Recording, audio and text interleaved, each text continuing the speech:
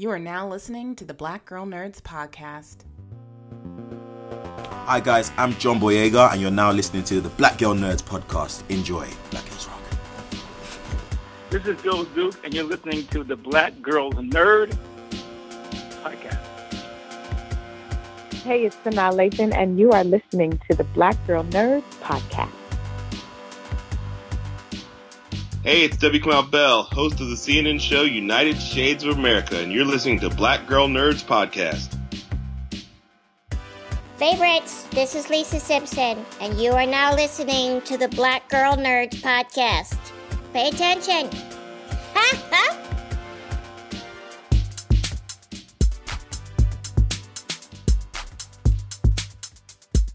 5, 6, 7, 8. Holla boys and girls, it's the BGN. Coming from the Marvel world to the DC friends. All the way from Hollywood to the PCN. She defends everyone from sleazy men. Won't apologize for spitting Shonda rhymes. The space that we make is never colonized. We're talking games and movies and actors. Better shake your booties for Black Girl Nerds.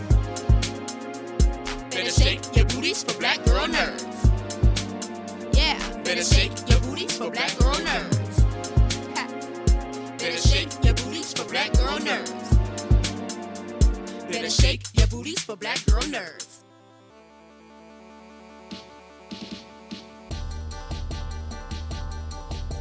Thanks for tuning in to episode 152 of the Black Girl Nerds podcast. My name is Jamie and I am your host.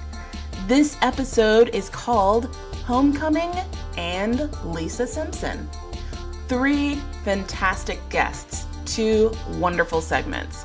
In our very first segment, we feature the new series from Amazon Prime called Homecoming. It's a mind-bending psychological thriller starring Julia Roberts, and it's directed by Sam Esmail and starring actor Stephan James, who plays Walter Cruz.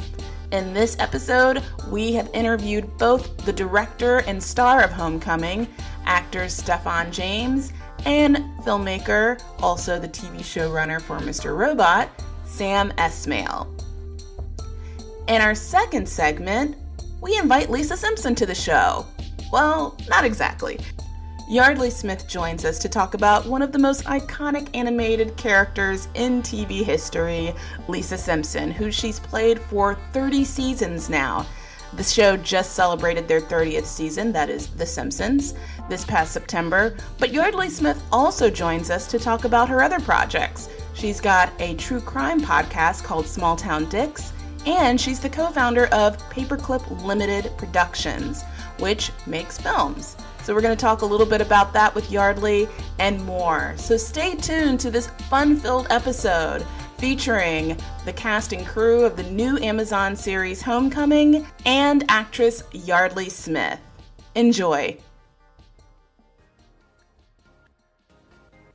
Based on the podcast of the same name, Homecoming is about the character of Heidi Bergman, played by Julia Roberts, who's a caseworker at the Homecoming Transitional Support Center, a Geist Group facility that's helping soldiers transition back to civilian life. Walter Cruz, played by Stephan James, is one of those soldiers who's eager to begin the next phase of his life. Sam Esmail is a writer, director, executive producer, and the TV showrunner of the hit series Mr. Robot, which premiered on USA back in June of 2015.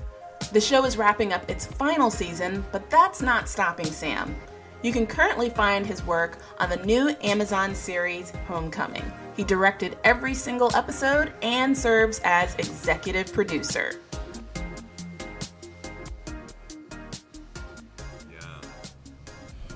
Sam, again, so nice to meet you. Nice to meet you.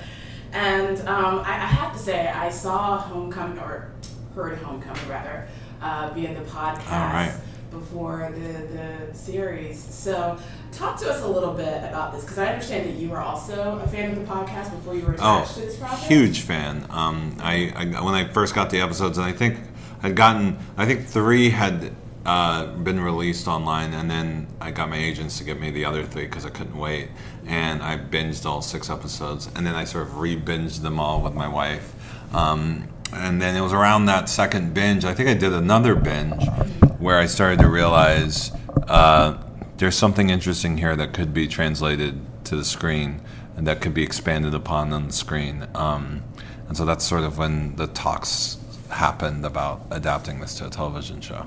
What was it about the podcast series that really struck you? To me, I'm such a fan of these sort of old school thrillers that are really steeped in character and less about action set pieces, which I think is more common nowadays, especially in the thriller genre. And in movies, they tend to be basically action films with sort of twists and turns. Whereas back in the day with De Palma and Hitchcock and Pakula and Kubrick. I mean, Kubrick, his last film, Eyes Wide Shut, is like one of my favorite films. That was a thriller that's really about characters and their interactions and their sort of these intimate scenes and these weird sort of reveals that happen because of that, and not really about these big set pieces. And so that was something that really resonated with me when I listened to the podcast and really excited me about putting that into a TV show. You mentioned Eyes Wide Shut. Were there any other particular films that inspired you? I mean, I could rattle off every De Palma film if you wanted me to, or a Hitchcock film. I mean, look at Psycho. Psycho, to me, there's a scene when Janet Leigh's character meets Norman Bates, and there's this, 10-minute scene between the two of them just sitting in a room in his weird little office with the taxidermy, and it's a 10-minute scene between two characters, and it's just dialogue, but you are so intrigued and you're so invested, and he keeps you on in this really suspended animation on what's going to happen, and that to me is what the power of what I think Eli and Micah did so well with the podcast is that it's just two people talking, but yet like a set piece, explosions are happening. Well, we see that a lot in Homecoming between Heidi Bergman's character and Walter Cruz. So right. What was it like directing those scenes? Well, honestly, that was the most intimidating thing as a director, because you kind of, and especially for me, who I love to figure out a way to make the camera add this sort of dimension. But those scenes, you really have to let the actors perform. The production value are their faces, are their mannerisms, how they're going to deliver the dialogue, and because I had the brilliant Julia Roberts, and because I had a very brilliant, talented young actor in Stephen James, those scenes were pretty much me watching the monitor like I was a fan. Right. That's amazing. And one of the things I noticed as a huge fan of Mr. Robot is the opening credits kind of have some parallels to the series. A little bit. So, are there any other parts of Homecoming that kind of pays homage to Mr. Robot? Well, pays homage, I don't know. I mean, it's definitely, there's always that style and my philosophy in terms of opening an episode and setting the tone is really critical, and that's why I'm kind of personally against doing a title sequence or anything like that, where it's the same despite what that episode might be. Right. So that's kind of That's what I love about you, Sam. Thank you. In terms of our style, look, I mean, the whole creative team for Mr. Robot is back here.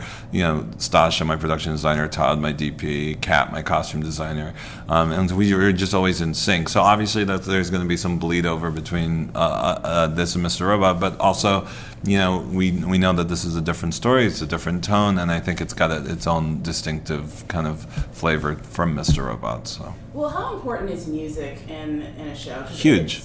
Well, to me, music is the soul, right? Yeah.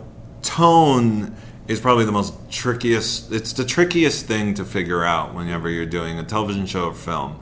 A lot of people, what they do is they sort of abandon the tone. They're always about, let's just tell a good story and forget everything else. Right. To me, that's just really missing the point. It's not it's not just the story, it's how you tell the story, and that comes with tone. And for me, really nailing that, the heartbeat of that is music. Yeah. The heartbeat and soul of that is music. It is like an adrenaline shot to the heart when the perfect song or the perfect piece of score rhymes with the visuals and the scene and the performance and and the production side, and all of that comes together. Music is what really becomes the heartbeat of that. And so for this, because because Homecoming was such a, to me, like the way I felt it, the way I felt it when I first listened to it, because the story was such a throwback to those old school thrillers, I knew with music that I really wanted to just, instead of trying and ape those old scores, I really just wanted to use those old scores and not hire a composer, and just really kind of lean on all the great classics and bring that score to the show. Right. There's a scene in episode 4 where Colin is being interrogated, and I forget the character's name. Carrasco. Yeah. He walks into the office, and we hear the theme music to Carrie. Right. Which is ironic. Yeah. Because Sissy Spacek. Yeah. So what led you to choose that selection? I mean, again, De Palma is probably one of the biggest influences on the series. So all his movies, and Pino Donaggio, the composer of I think most of his films, is just somebody I grew up listening to, because the music is so melodramatic, but executed on such a high level that it completely works, and adds this weirdness and mystery and suspense. It just has this nice blend, and for that moment especially, and I knew from the get-go we had to use that particular score, which was from the scene in Carrie, basically the climax of that film, the prom scene. Yeah, the prom scene. And I was like, this sounds familiar. Yeah, and so I knew we had to use it at some point in the series. I kind of told all the editors, this cue is a must-have. And Rosie, who's a brilliant editor, I didn't actually pick it for that scene. She was cutting the episode, and she tried it out, and she thought it worked well. So she took a swing, and I listened to it, and I was blown away. Yeah, it's perfect. Yeah, it definitely heightens the climax of that. For sure, yeah. Yeah. And then, like I was talking about Colin earlier. Colin is actually my favorite character, even when I listen to the podcast.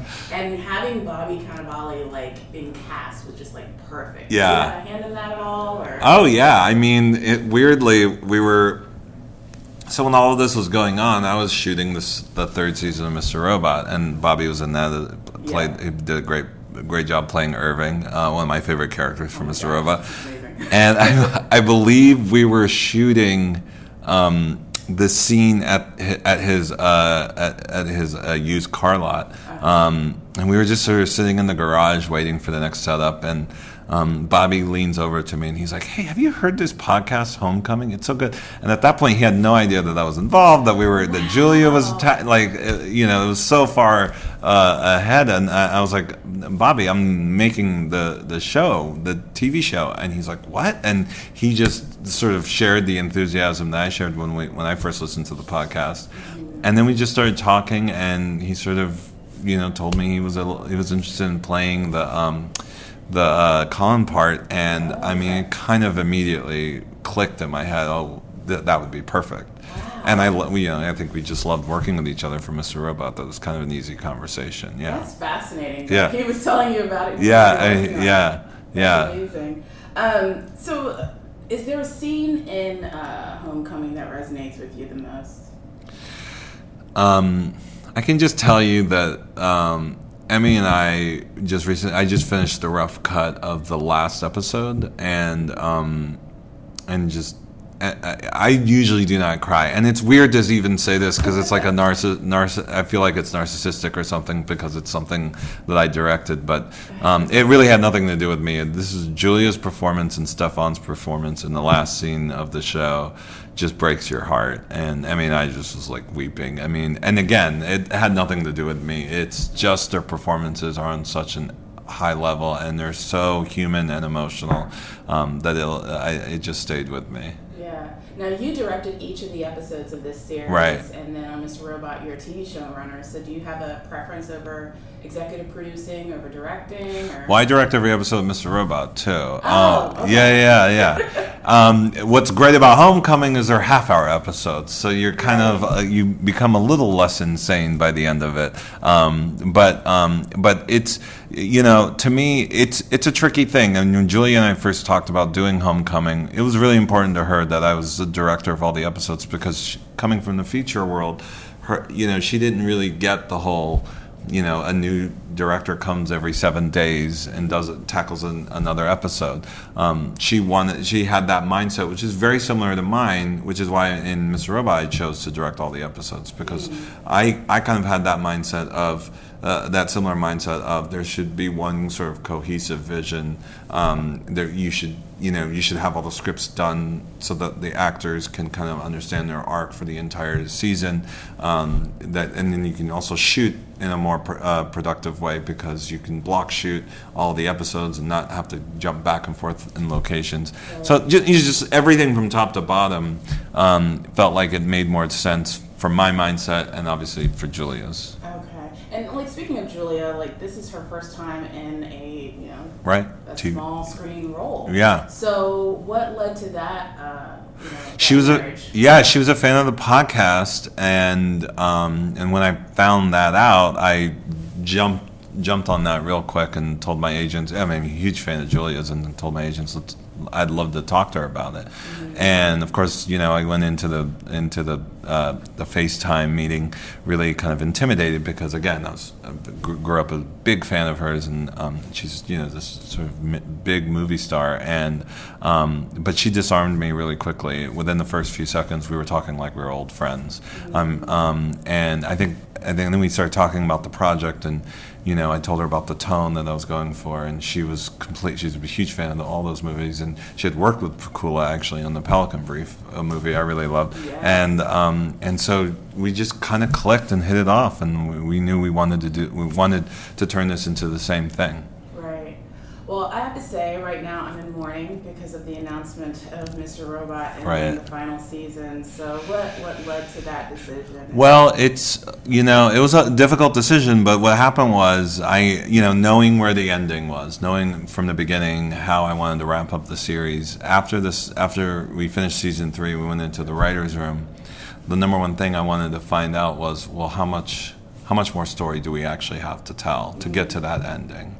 And so we kind of sat down, we broke out the number of episodes, and I took that to USA and UCP, and they both really discouraged me from ending it in one more season. I told them that I just was not interested in in treading water. I was not interested in dragging things out. I don't think the fans deserve that. I think the fans deserve a complete story where we're never trying to extend things for the sake of extending things. So they were obviously on board with that, respectful of that, and so even though it saddened all of us, we knew it was the right thing to do. Yeah, it's such an amazing show. Well, thank you so much.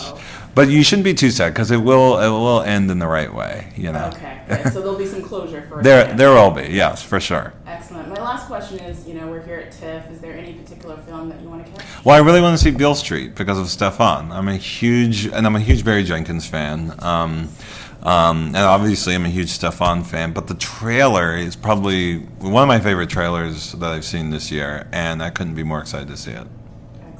Thank you for talking to us. Thank you. This was awesome. I'm so glad to finally meet you. Yeah. Can I get a picture? For sure.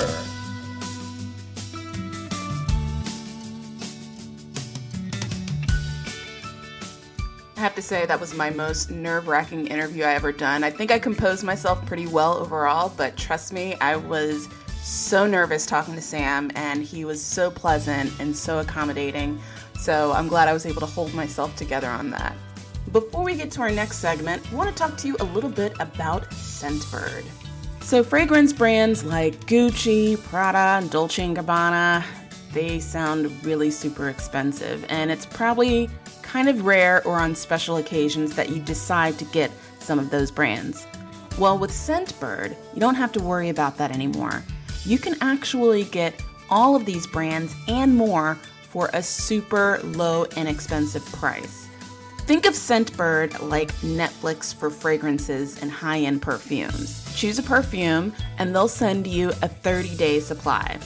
And you have a selection of over 100 different fragrances, so you're always going to smell amazing. And guess what? The shipping is absolutely free. Skip the department store, skip the people spraying in your face trying to get you to get those high-end fragrances. You make the selection, you pick it, So one of my favorite scents is Philosophy. I love the Philosophy brand, and Amazing Grace is one that I wear on a daily. And then if I'm going out on special occasions and things like that, then I'll take out some of my other scents. Another favorite of mine is Prada's Candy Floral. What's great about Scentbird.com is they're offering an exclusive offer for all of our listeners. You'll get 50% off of your first month today.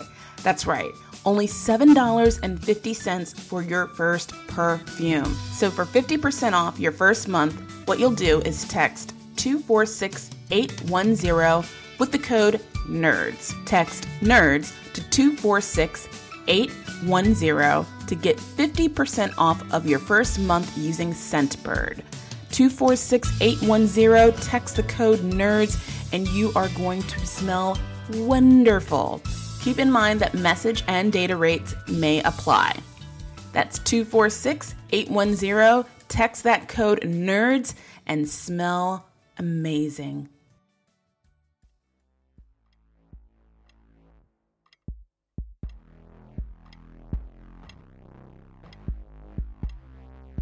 Stephan James is a Canadian actor who's best known for his role in the 2016 film Race, where he played the role of track and field sprinter Jesse Owens. Stephan can be found in two big projects this year: Amazon Prime's Homecoming, where he's the lead star playing the role of Walter Cruz.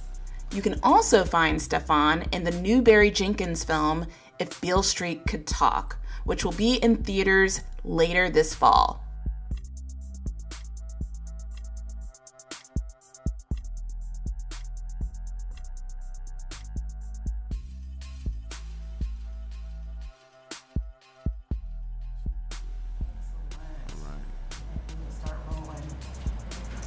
All right, well, I am here with Stephan James, star of the new Amazon series, Homecoming. Yep.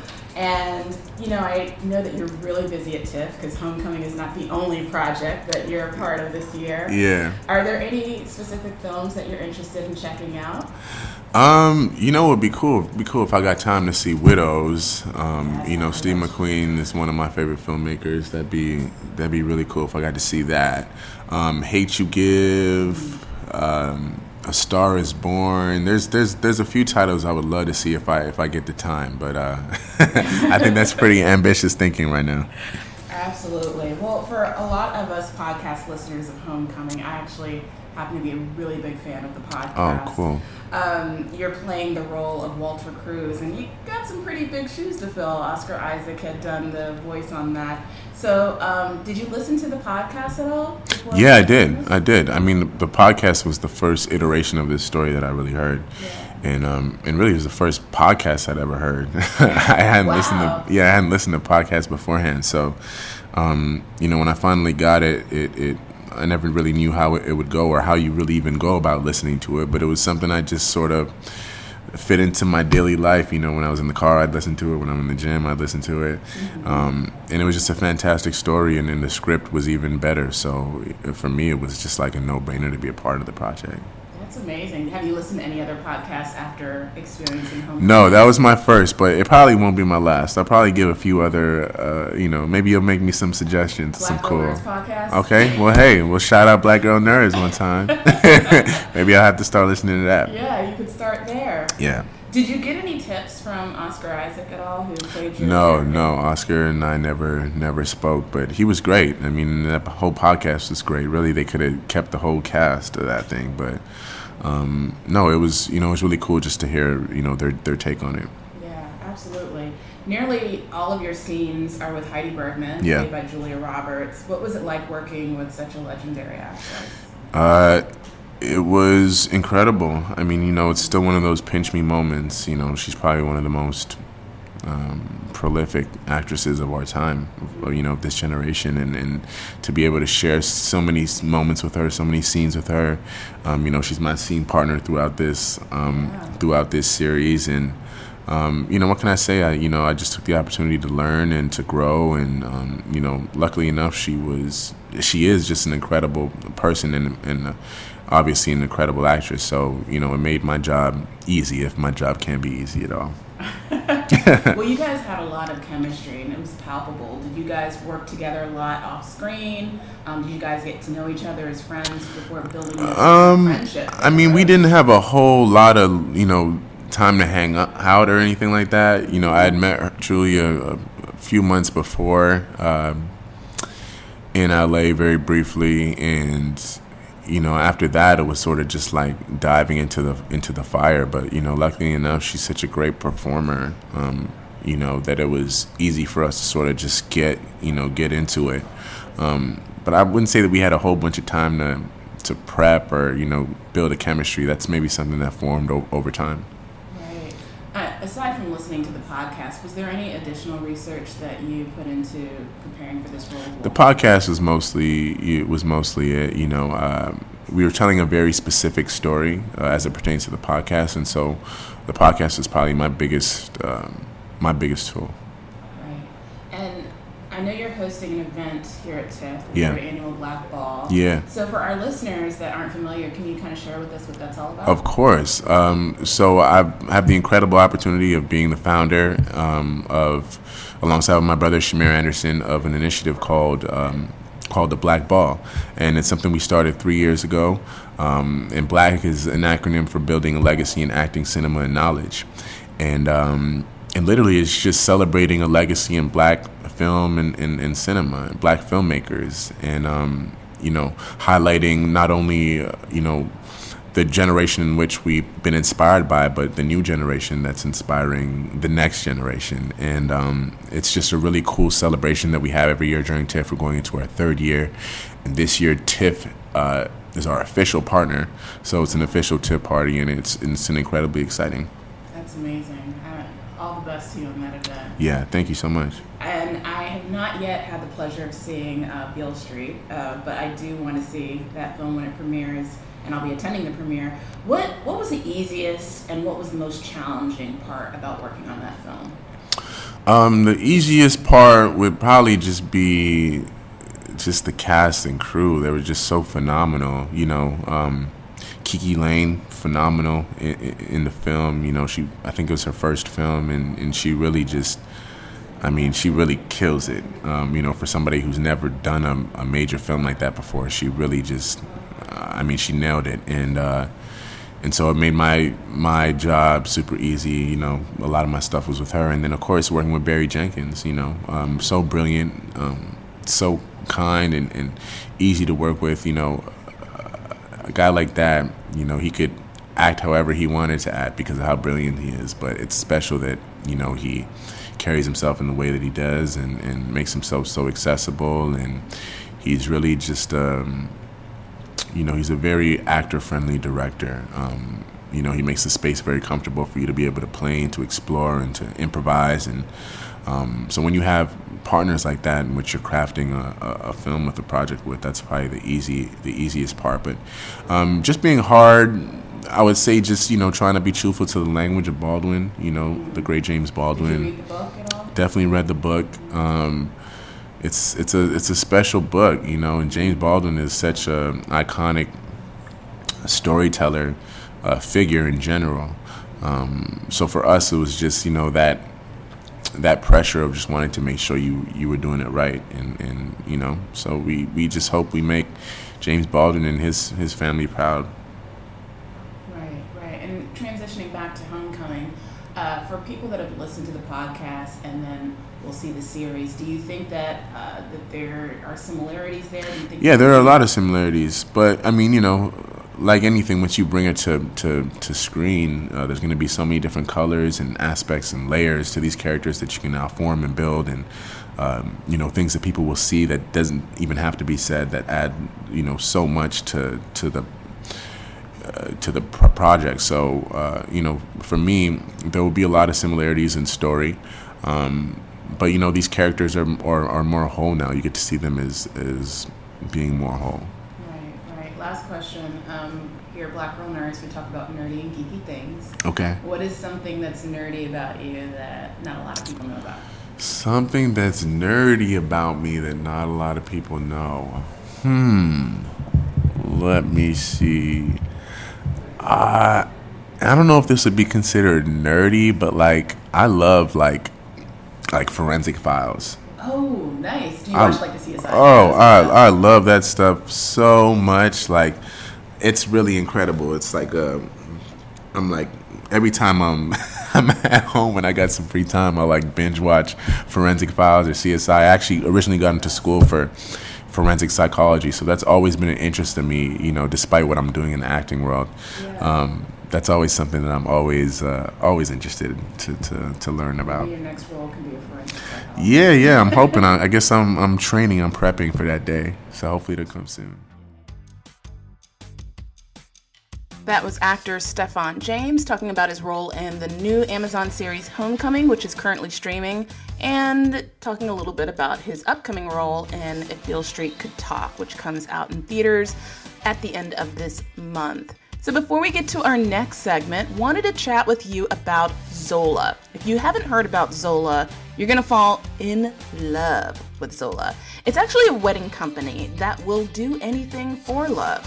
What they are doing right now is reinventing the wedding planning and registry experience. There's currently over 500,000 couples who've used Zola, and what they do is take the stress out of wedding planning with free wedding websites, saving the dates and invitations, and creating a wedding registry that's free and easy to use using wedding planning tools. Zola makes it easy to personalize your favorite design with all of your wedding details. You can add photos, stories about how the two of you met, travel and accommodations info, and even recommend things to do for your guests while they're in town for your wedding. Plus, Zola now has matching save the dates and invitations. So you have a free guest list manager, you can add guests to Zola's tool, and they'll help you to collect missing addresses and format your addresses and track RSVPs. So easy one-source solution for those of you that are undergoing the stress of planning a wedding. Go to zola.com/nerds. That's ZOLA.com/nerds. So go to zola.com/nerds to start your free wedding website or registry on Zola. That's ZOLA.com/nerds. And now back to our next segment featuring actress Yeardley Smith.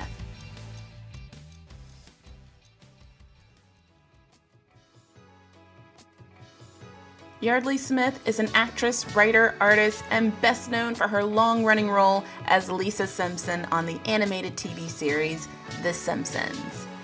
Yeardley Smith is also the co-host of a true crime podcast called Small Town Dicks, which follows big-time crime in small-town USA. The podcast is celebrating its 1-year anniversary this past month and has grown rapidly, recently receiving over 1.3 million downloads. Yeardley is also the co-founder of Paperclip Limited Production Company, which premiered its new sports-themed film, All Square, starring House of Cards' Michael Kelly at South by Southwest, which was recently released on October the 12th. Thanks for tuning in to this episode of the Black Girl Nerds podcast. My name is Jamie and I'm your host. Really excited about this episode, you guys. I'm a huge fan, a decades-long fan of this guest that we are going to talk to. Yeardley Smith is the voice of Lisa Simpson, who has been around since 1989, and this past September, the series celebrated its 30th anniversary. And Yeardley also co-hosts a true crime podcast called Small Town Dicks. And she's the co-founder of Paperclip Ltd. And we're going to talk about all of that on today's episode. Yeardley, thank you so much for coming on our show. Thank you for having me. It's really an honor. Absolutely. I'm just geeking out over the fact that I'm talking to Lisa Simpson right now. We sound so much alike. This is me. This is Lisa Simpson. It's really not that far apart. Lisa was my muse growing up, and she's made such an impact to fans everywhere. And I wanted to know, after doing this for so many decades now, has Lisa Simpson impacted you? course. Yeah, absolutely. I mean, Lisa Simpson is, she's certainly who I wish I had been at 8. She's often who I wish I were at 54. She is so incredibly resilient and kind and compassionate, and really tries to see both sides of every argument. I mean, I feel like she's the best of all of us. And even when she gets petty and jealous, I think those flaws make her even more relatable. I honestly feel as though even if I didn't give her voice, that she's one of the best fully formed female characters created in any medium in our time, you know? I agree with that completely. Yeah, absolutely. Do you feel that sometimes, because everybody is so attached to this character of Lisa Simpson, do you feel that sometimes people try to box in who she is, whether she's someone that shares conservative ideals or liberal ideals or a feminist? I mean, she's at an age where she herself may not entirely know what those things are. Yeah. I think as a culture, we have a tendency to try to box people in, to slap a label on them and go, okay, that's done. I figured that out, and move on to the next thing. I would be wary of doing that with Lisa Simpson. I think that she's truly so multifaceted. And as I said, even when she slips up and is not as compassionate and inclusive and savvy as she is most of the time, what I love about her is that she's willing to admit her faults and then try to learn from them. We should all be so so adaptable. Do you, after all this time, you pretty much own the character. Do you provide a lot of insight to each of the episodes that we see each week of how her character is developed? No, it's not. No, it's not really. It's not really a democracy like that. The writers, although of course I would be welcome in the writers' room, everybody more or less stays in their lane. I will say, though, that if Lisa Simpson, if they have her saying something that I don't think she would say, or if a character is really, really mean to her and she doesn't have any, a response to that I feel is true to the character, I always speak up. I really do feel like I have an obligation to stick up for my girl. I love her so much, and oddly, I feel that she exists quite separately from me. It's different than doing on camera in that regard. Lisa Simpson is such a unique collaboration, with literally each part contributing 33.33% of her entire being. So you have starts with the writers, then the actors infuse those words with their take on it, and then the animators take that recording and they make the animation to it. So, I think that's why people actually literally attach to a cartoon character, even though she's four-fingered and not a living, breathing person the way you and I are. Mm-hmm. But she is so fully fleshed out that I think it's easy to see why people would attach to her. Absolutely. And I know this is probably a question you get all the time, but I have to ask, is there a favorite episode of yours that you've done over the years that touched you the most with Lisa? I do get that question a lot, and it's hard to choose when you have over 660 episodes. And so I feel like I have a running list of about 10 of them, and it changes. But I recently was reminded of an episode with Sideshow Bob called The Man Who Grew Too Much. And it's a wonderful episode where Lisa Simpson befriends Sideshow Bob, who, as you know, is always trying to kill her brother Bart. And they kind of bring out the unexpected best in each other. And then, of course, he goes back to his murdery ways. But there's a wonderful episode in season 2 called Lisa's Substitute, where they actually flew me to New York to record with Dustin Hoffman, who plays Lisa's substitute teacher. And that was just a huge day in my working life anyway, even 30 years on. He was such an incredible collaborator, and I was so honored to work with him. And James L. Brooks, who's our executive producer, directed that session. He doesn't usually direct us when we do the weekly episodes. So the whole thing from soup to nuts was like, oh my God, I can't believe this is my life. This is amazing.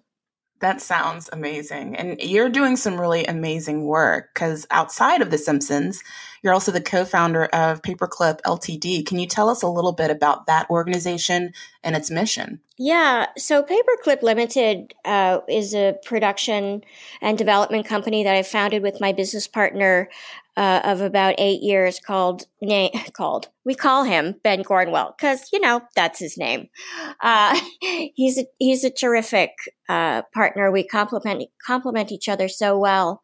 And really the company was formed because I really have stopped getting a lot of on-camera work. Before I did Lisa Simpson, and even in the early years of The Simpsons, I used to do a lot of on-camera work, a lot of guest stars. I did a bunch of movies, and then it all started to dry up, and I don't know why. I think it was sort of a confluence of many things. I think the business was changing. I also think it's an ongoing conversation and hopefully getting better, but it's always harder for women as we get older to get roles. So, but I am really late to the party, Jamie. Like people who realize, oh shit, I'm not getting as much on camera work as I like, probably within a couple of years, go out and form a production company and create work for themselves. One of the downsides, I would say, of being so successful right out of the gate and at such a young age, I didn't get into college. I went right from high school to working. I was 17 years old, and I think I handled it well. But the downside is that it didn't teach me to build a foundation. So in retrospect, I liken it to sort of being like a house without a foundation. So when things started to go differently, when I stopped getting auditions, like rarely did anybody offer me a part, by the way. And that wasn't the thing. I was happy to have an audition and go to the audition and actually get the job. But if you aren't presented with the opportunities, then I honestly didn't know what to do. And I had a good agent, but he couldn't fix it either. And because I had never had to struggle, I honestly had no idea what to do. And it took me about 8 years, which is a really long time, to kind of pull up my socks and go, okay, I guess I'm going to have to be this multi-hyphenate that I never thought I would be, that I actually never aspired to be. I was always happy just to be an actress. I didn't need to be a producer. I didn't need to direct. I didn't want to write. I was like, I'm good. This is great. I love doing what I'm doing. So it took me a long time to form this company, but now what I love, and this ties back to The Simpsons, is that the best part about that job is that it's afforded me a tremendous amount of choice. And so it's given me an enormous amount of freedom, which is truly, I think, the greatest luxury in life, to be able to choose the things I want to do and say no to the things I don't want to do. So at Paperclip, because of The Simpsons, we have an actual budget. So if somebody brings us a script and we love it, we can actually move on it. We don't have to wait for 5 other people who have the financing to say yes. And while we seek co-financing in the projects that cost a lot of dough, like we co-financed a film called All Square, which is out in theaters now and also available on iTunes, starring Michael Kelly and Pamela Adlon. We have another thriller coming out next year called Alone, and that was co-financed as well. But we just started pre-production on a film that we're shooting down in Baton Rouge that we financed alone. And we wouldn't be able to do that without The Simpsons. And really, that's the mandate of the company. We want to take projects in their earliest stages across all mediums and develop them. The Black Girl Nerds podcast will be back in just a moment. Every plate. Enjoy amazing chef-designed meals for just $4.99 per serving that are delivered right to your door. Think of it this way. One meal is the same price as 1 cup of coffee. and a lot healthier than a combo meal at your favorite fast food restaurant. Recipes come together in about 30 minutes and definitely faster than a trip to the grocery store. Less time deciding what to cook means more time spending and enjoying good food with family and friends. Every Plate's easy-to-follow recipes take the stress out of dinner time, and Every Plate does meal planning, shopping, and prepping all for you, taking the time-consuming guesswork out of cooking. I had the opportunity to try out Every Plate. My favorite was chicken sausage orzo. I don't know if I'm pronouncing orzo right, but it was good. It comes with lemony zucchini ribbons. And the prep time was less than 10 minutes, and it took a total of 35 minutes to make. That's the way I like to cook. Quick, easy preparation, very short cooking time, and it was absolutely delicious.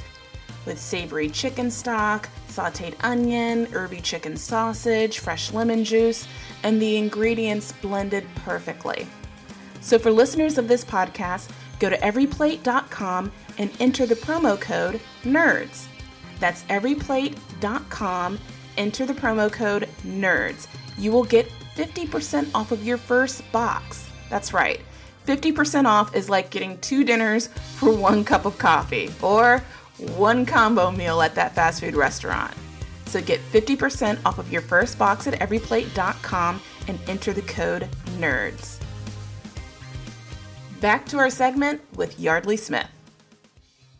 That was a really long answer. I'm sorry. No, that was a very profound answer. So I'm glad that you shared that, because I feel like you've now found your calling. And sometimes it takes a little bit longer than others for you to be able to find that. But you're doing some really great work with Paperclip Ltd. And I was actually at South by Southwest. We covered it this year. And I understand, that this premiered there. So I didn't get a chance to catch this film, but now I definitely need to check it out, because big fan of Michael Kelly. He's so great. And he's doing comedy, which it's dark comedy, but he brought it to us because he's always wanted to do comedy. Of course, every actor wants to do the thing that they don't ordinarily get to do. And he's brilliant at it. Of course, he's brilliant at it. Oh, that's amazing. Yeah, I would love to see him doing something outside of what we know him for on House of Cards. So that's fantastic. For our listeners that are budding filmmakers, screenwriters, what is Paperclip looking for in terms of content? You know, the other thing that we decided is that we wouldn't have a particular genre or a niche that we adhere to. Alone is a thriller, All Square is a dark comedy, where we developed really a beautifully developed half-hour kids animated show called Neocats. The art will just blow your mind. We've been pitching that around. We have a docuseries about minor league baseball that we did a pilot for called Bush League, where we followed the St. Paul Saints, which is an independent minor league team. We have the podcast, obviously, Small Town Dicks. So what I like is that for all the spaghetti we have thrown at the wall, quite a bit has stuck. And that's sort of the dream, to diversify so that it, sort of in terms of when you're investing your money, you don't want to put it all on Apple stock. You should, throw it around to a few other things too, because what if Apple goes down the tubes? So, and we have so many, for me, I think I have a really skittish attention span. So I like a lot of variety in my life, in my food, in my music, in my interests, all that stuff. So this really fits that model quite beautifully. You mentioned you do a podcast called Small Town Dicks. Tell us about that. That's such an interesting name for a podcast. It is an interesting name, and it doesn't actually really reflect the gravity and the reverence we treat these cases with. But it's this true crime podcast that I co-host with my best friend, Zibby Allen, and 2 identical twin detectives named Dan and Dave. And me and Zibby and Dan and Dave are all just friends. And whenever we get together, Zibby and I would say to Dan and Dave, okay, what did you do today? Because their days are so extraordinary. Even the ones that they consider to be mundane are so out of the box for most of us. And we were all sitting around one day and we're like, this should be a podcast. And about 6 weeks later, we thought we can do this. And we started to record. And our premise quickly became, first of all, Dan came up with the name Small Town Dicks, Dicks referring to obviously the noir slang for detective, not in terms of the Me Too movement. It seems rather unfortunate now, a year on. But, and we also thought, because Dan and Dave are incredibly funny, that it would have a lot more levity than it does. But when we got into these cases and really heard how the detectives conduct their investigation from soup to nuts, we realized that it was a lot more serious and that we really wanted to give these detectives and these people in law enforcement the respect and reverence that they deserve for the work that they do so well. And so, meanwhile, we still had the name. But every story, every case on the podcast is told by the detective who investigated it. And they're not all told by Dan and Dave. They actually usually get about 2 to 4 episodes per season. And so far, we're on our 3rd season, and we're only just over over a year old. And you can find us on iTunes, Google Play, Spotify, everywhere you like to listen. But what we love is our fan base is incredibly engaged. We have over 800 5-star reviews.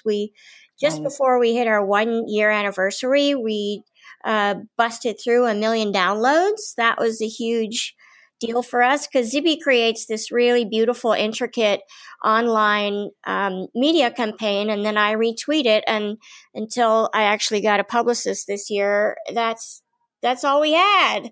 So we owe it to our fans, who are remarkable. One of them started a discussion group. Like, they are all about it. Well, you were really smart by choosing the true crime genre of storytelling in the podcast space as your first venture, because that's really where it's at. Like, Serial kind of broke the mold. Absolutely. The success of true crime. So everybody is listening to true crime podcasts now. So that was a pretty genius decision to go. I'd like to say that was fully intended, but really just a dumb accident. No, own it. You thought okay, of it. Yes. See, Jamie, I was like, you know what? We could do a podcast on anything. Let's do true crime. Well, I was listening to episode 4 titled Wolf, and I mean, it's some pretty disturbing stuff. This family go on a weekend getaway, and they entrust a family friend that sadly has a history of child abuse, but they said that, that he was reformed and redeemed and trusted him to do it. And as it turned out, they found out that he was abusing one of their kids. And I was curious to know, with such disturbing stories that you guys profile on each episode, what has been the most disturbing episode that you've ever done?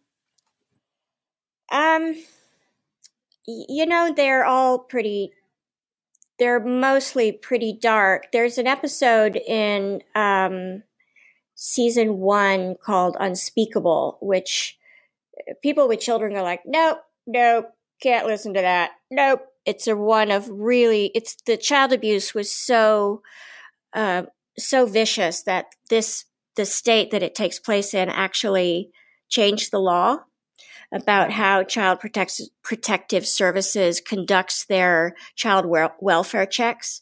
But I think the thing that sticks with me the most is the people who are left behind. And I wonder how those people, the husbands, wives, parents, children, relatives, friends, lovers, how do you process that much loss? And those are the things that keep me up at night. Of course, you feel enormous compassion for the victim, but sadly they're gone, unless it is, in some of the, like in Wolf, the child, it's not a murder case, but it is a case of child abuse. And you wonder, how does that little girl who suffered that abuse at the hands of this family friend, how do you recover from that? Exactly. And it's a question, actually, that we ask all our detectives when your job is seeing the worst of humanity every single day. And that's what happens. You're going toward that every time you leave your house. Where do you put that? And they all have different answers, but in many ways, it's a similar answer. And basically, there's a lot of compartmentalization that goes on. But they also all say that if you don't deal with it in some regard, either with your coworkers or a lot of them love the great outdoors, they do a lot of hiking, they go hunting, they do fishing, something to sort of clear their heads. If you don't find a way to process it somehow, it will come back and get you. Right. It'll rear its ugly head. Yeah. Absolutely. Well, I definitely encourage listeners. Obviously, you guys love podcasts. Definitely check out Small Town Dicks because it was some pretty compelling stuff to listen to. With your podcast, obviously The Simpsons and then Paperclip, what's next for you? Because you're just busy. I just feel busy, Jamie. I feel like what's next for me is it Saturday yet? People always ask me like, oh my God, Yardley, what are you going to do for the weekend? I'm like, could I just hopefully do nothing? I'm so good at that. I prefer not doing anything. I'm so all about it. And I guess, it's sort of a joke, but sort of not, because for so much of my career, my life, I tied my identity to what I do. And then, going back to the time when my on-camera career really started to dry up and I wasn't able to do what I love as much as I love to do it, I actually had a huge identity crisis, because if I am what I do and I can't do it as much as I want, then who am I? And the overarching revelation of that period of time is that I had not created any balance in my life whatsoever. I was all about the work. I was all about what's not yet done.